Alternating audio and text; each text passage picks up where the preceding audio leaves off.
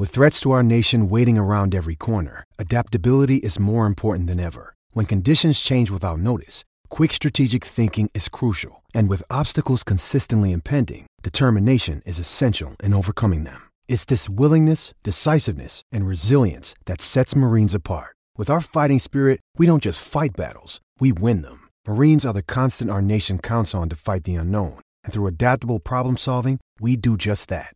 Learn more at marines.com. You're listening to Affected by Altitude, a Purple Row podcast for and by Rockies fans.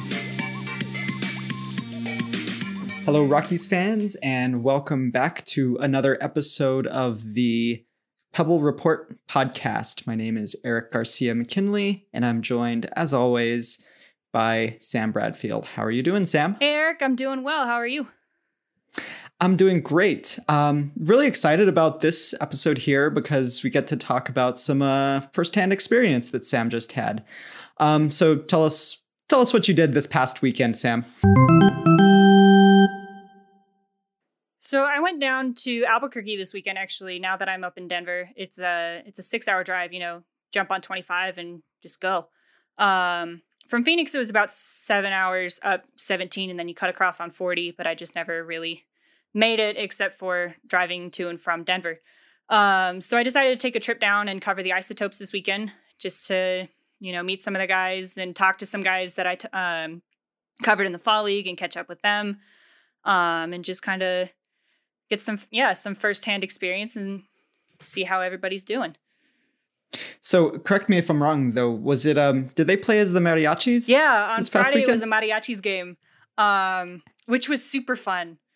How was that? It was cool. I got there, I got an email from Kevin Collins, who's their PR director. And he was like, you can come interview players from 1 to 2. And I was on the road at that point, so that didn't work.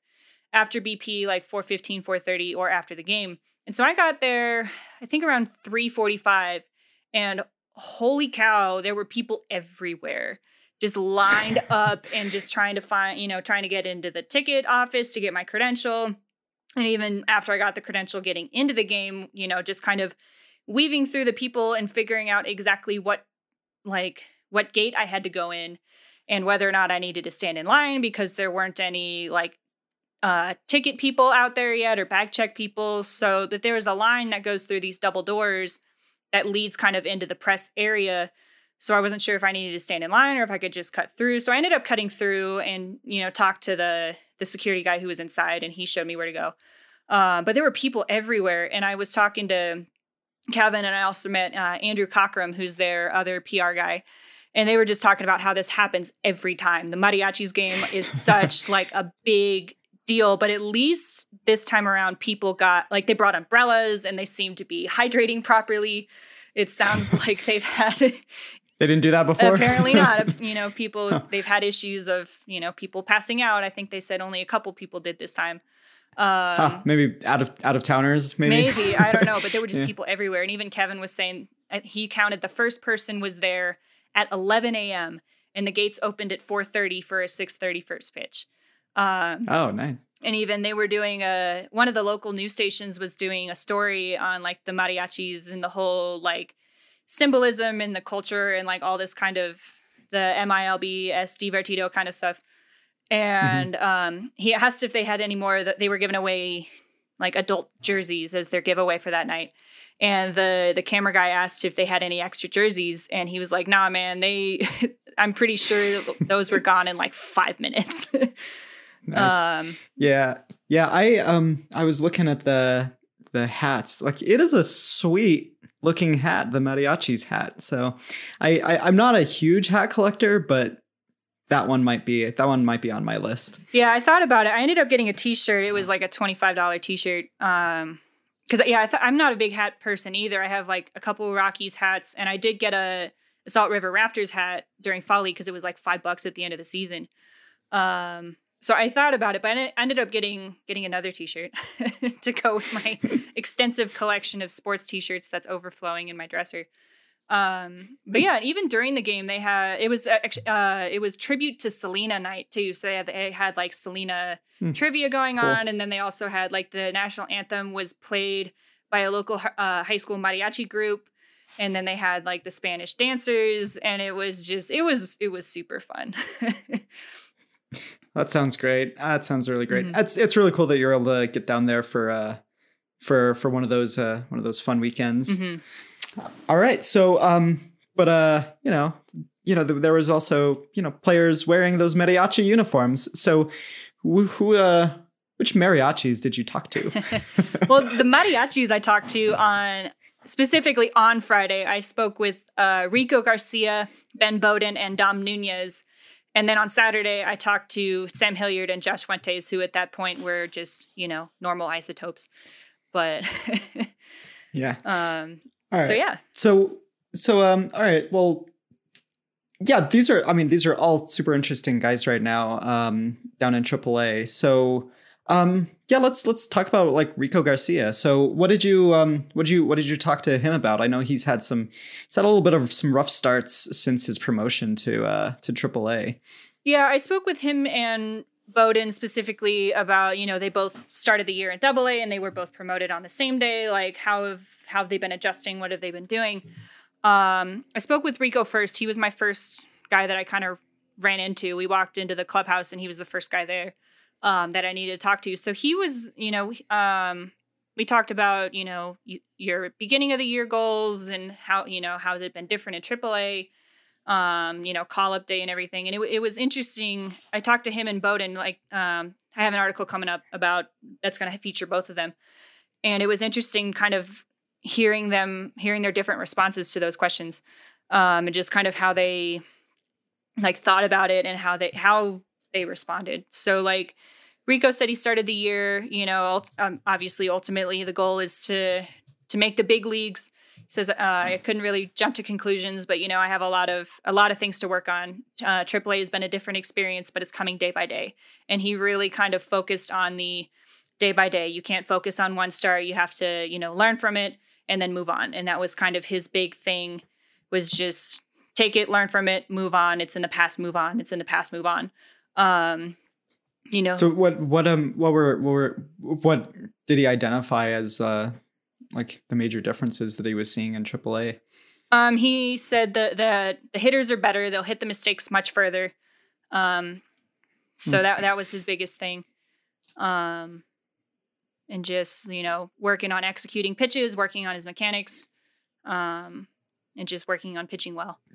So did you happen to ask him about the baseball? Because the PCL, I didn't ask because the PCL ball is the same as the Major League ball this year, which is, as we know, the year of the Rabbit Ball 2019. Yeah, I didn't really talk to any of them about the ball. I didn't think about that. So yeah. But yeah, so, well, hopefully he's not getting too down on these last few starts. Yeah, he really, like, when I asked him about, like, describe call-up day, like, what happened, he was really, like, that was his one that he was super excited about, whereas Ben Bowden, not that he wasn't excited about it, but he had a little bit of a, one of my teammates retired, and we just lost the first half and all this other stuff, but we were called up, so that was kind of cool. Whereas Rico was just like, oh, it was so great. The coach sat us down and, he just congratulated us and said that, me and Bowden were going to AAA and it was great. It was tough to leave, but like, it's awesome being here. And yeah, Bowden was like, my teammate retired and we didn't win the first half and like kind of all this other stuff. But it was, it's cool to be with Rico. Apparently they're road roommates all the time because they've kind of come up on the same schedule. They were both in Lancaster last year. Rico got promoted halfway through the season last year, but then they both started in Hartford and were both, bumped up again. So yeah. I mean, Rico, from what you're saying, like Rico Garcia really sounds like a guy easy to root for. We talked about him a couple of weeks ago here and 30th round pick, like the odds are against this guy ever like sniffing the majors, and here he is on the doorstep. Not a good debut, but in AAA, but it sure seems like he's gonna take that step sooner or later. We'll see. But yeah, seems like a really easy guy cheer for. Yeah, definitely. He's one that I've, been keeping an eye on. It's just, writing these Pebble reports is always, especially with the weekly thing, it's like, man, I'm writing about the same guys over and over and over and over again. And especially looking at Hartford, I was where everybody else has kind of been, going, I'm writing about Rico again. And here I'm writing about Rico again. Here I'm writing about Rico again. Okay, Rico's in AAA. Who am I going to write about now? So. Yeah. So what about, what were your other impressions from Ben Bowden? Because I know he had the Futures game inning, which didn't go so well. So what were your impressions from him? And he pitched too on Saturday. Mm-hmm. Yeah, right? Yeah, he pitched and had his first ever professional plate appearance. We looked it up, and he has not had a plate appearance since high school. And so he went up there and he walked. So that was pretty exciting. So still hasn't had an official at bat, but yeah, Saturday was funny because I talked to Dom Nunez on Friday, Sam Hilliard and Josh Fuentes on Saturday, and they all hit home runs on Saturday. And then Ben Bowden I talked to on Friday, and he had his first plate appearance and walked. So that was kind of fun. I felt like a good luck charm. Okay, so his first plate appearance since high school, and he walked. Yes. So did he even swing? Trying to remember. I think he did once. When it was really funny because he was standing in the on deck circle, and we were trying to figure out who he was getting batting advice from, and he was getting batting advice from Chichi Gonzalez. And so it was, oh, that's great. Bunting machine. Don't swing. So yeah, we were looking down and what's his name? Frank, the official scorer. His name is, I can look it up real quick. Frank Mercogliano. Sorry if I butchered that, Frank. We were looking down and we're like, who's he taking he's taking batting advice from Chichi Gonzalez. But yeah, so that was really fun, and he pitched really well too. Well, before we move on, Chichi Gonzalez came up with Texas. So he was taking batting advice from a guy who has had a total of 5 major league plate appearances, coming up through Texas and making just a few spot starts for the Rockies. He's had 5 major league plate appearances all this season with the Rockies. He'd never had any in interleague games with Texas. So that's the guy you look for when you're making your first plate appearance since high school. Mm-hmm. Anyways, though, yes. How did he look when he was doing what he's actually being paid for? He looked well. He looked good. He pitched 1 1/3 innings and got 2 strikeouts. And then obviously had his plate appearance. So yeah, 1 1/3 innings pitched, no hits, no walks, 2 strikeouts. Mm-hmm. So compared to, so that, after coming off that Futures appearance, I think this was his first, he had pitched a couple of games since then, but we talked about the Futures game because obviously that was kind of fresh in everybody's mind. And he said, he was actually really optimistic about it despite like what happened. He was talked about, we were treated really nicely and it was really cool. And obviously the game didn't go as I wanted, but that's baseball. Yeah, indeed. He said it really lit a fire under him because it was the first time he'd really failed this year. And just having that experience on a big stage like that was really helpful. So I think, despite everything that happened, he was really optimistic about it. And I think it'll definitely help him in the long run. Yeah, that's good to hear. That's really good to hear. That's quick. You also mentioned that Bowden, he's a big dude, yeah? He's a really big dude. I talked to Dom Nunez right beforehand, and then I also talked to Rico, and Rico's like 5'11", and Nunez I think is like 6 foot 6'1", so they weren't like that much taller than me.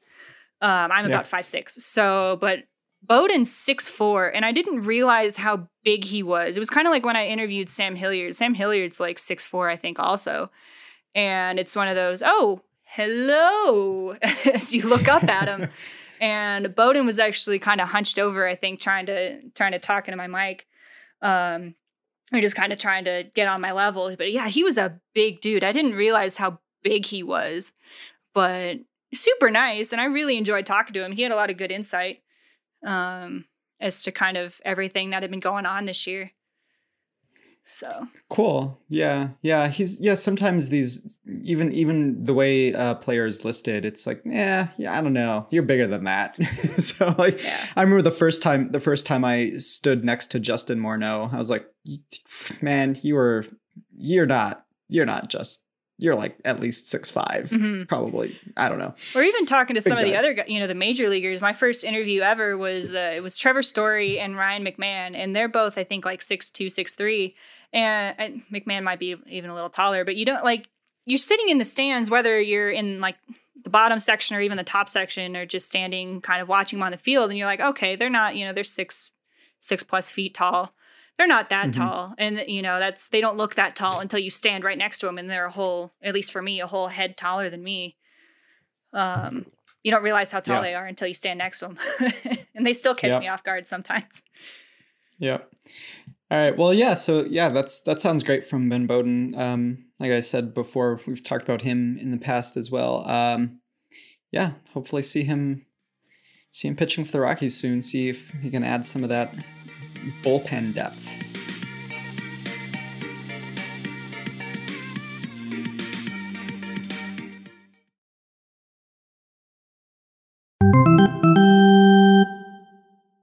Finally, let's talk about Dom Nunez. Like, Dom Nunez is a guy I've been interested in for a long, long time.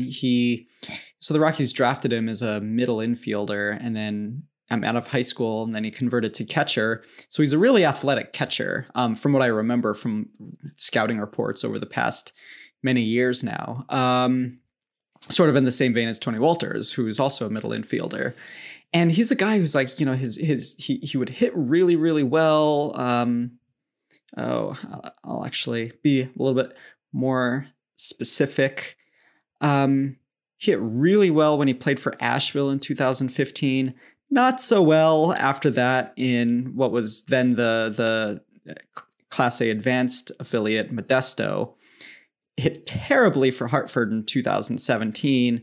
Not so good in 2018 for Hartford. So his bat has always been a little up and down, but he's always had this really good reputation as a good catcher, good on defense, and also, at least the impression that I get from scouting reports is that he's also good with the pitchers. So what were your impressions of Dom Nunez? As a player, as like a guy that could, be a major league catcher. Yeah, we talked a lot about, kind of the same things as I talked to everybody else about. What were your goals? How's everything going? But we also talked about how he works with the catcher, or with the pitchers, and how he's been developing as a catcher. And he talked a lot about Drew Butera, and how Drew Butera has been really, really helping him this year. And even just as a whole, it's nice being in Albuquerque because they get a lot of the rehab guys who come in, and they've been really, really, really helpful to just everybody. And he had a lot of glowing things to say about Butera helping him with a lot of the information. There's a lot of information. There's a lot of information. He kept going back to a lot of information, and Butera being able to kind of go, okay, this is important. This is what you need. If you want this, you can have this. But if you don't, then don't worry about it. And just kind of breaking down, there's a lot of information, and breaking it down into, I guess, kind of digestible chunks of, okay, I like this information. This is good information. I'm going to use this. This is kind of not so good information, so I'm just going to ignore that for now. He talked about like working with the pitchers. He said they meet every day. Both him and Drew sit down with whoever the starters are, like the starter is and the bullpen guys, and they both sit in and they give their input with the starting pitcher that night. And then every series they go over with the bullpen, the hitters that they're going to face and all the information they have, and just trying to process it as a group. And then even, he talked a lot about Drew Butera, and even developing as a catcher, just like every year, just learning by, playing by pitch calling, just all the information, and I like this information in doing that, and just learning how to talked about the everyday grind in calling games and dealing with pitchers, he said. And, there's just so many different personalities. He talked about, the tough job of being a pitcher, and, they're pretty much alone on an island is the best way that they kind of explained it to the pitchers.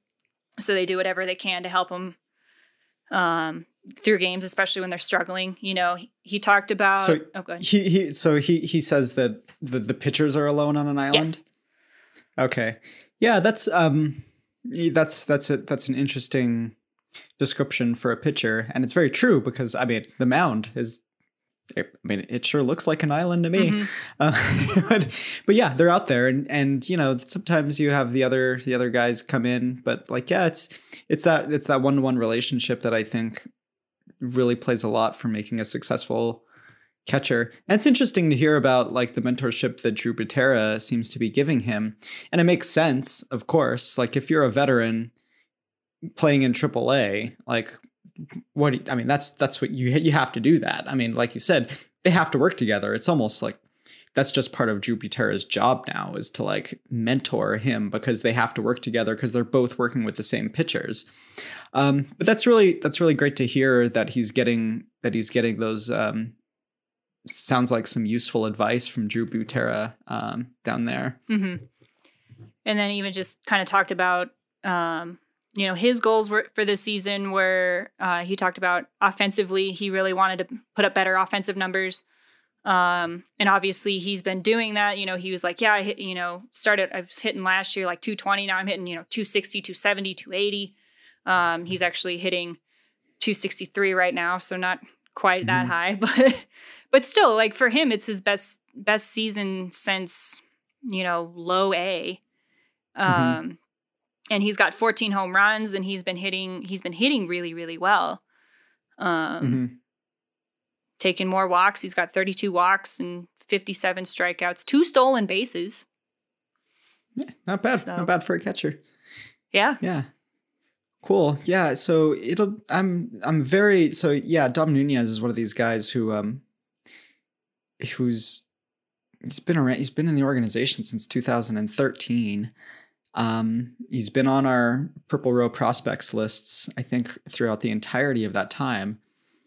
I'm going to guess, maybe not. He was ranked number 30 last round. Let's see if he sticks around this time, which that'll come up. Our prospect rankings are going to come out pretty soon.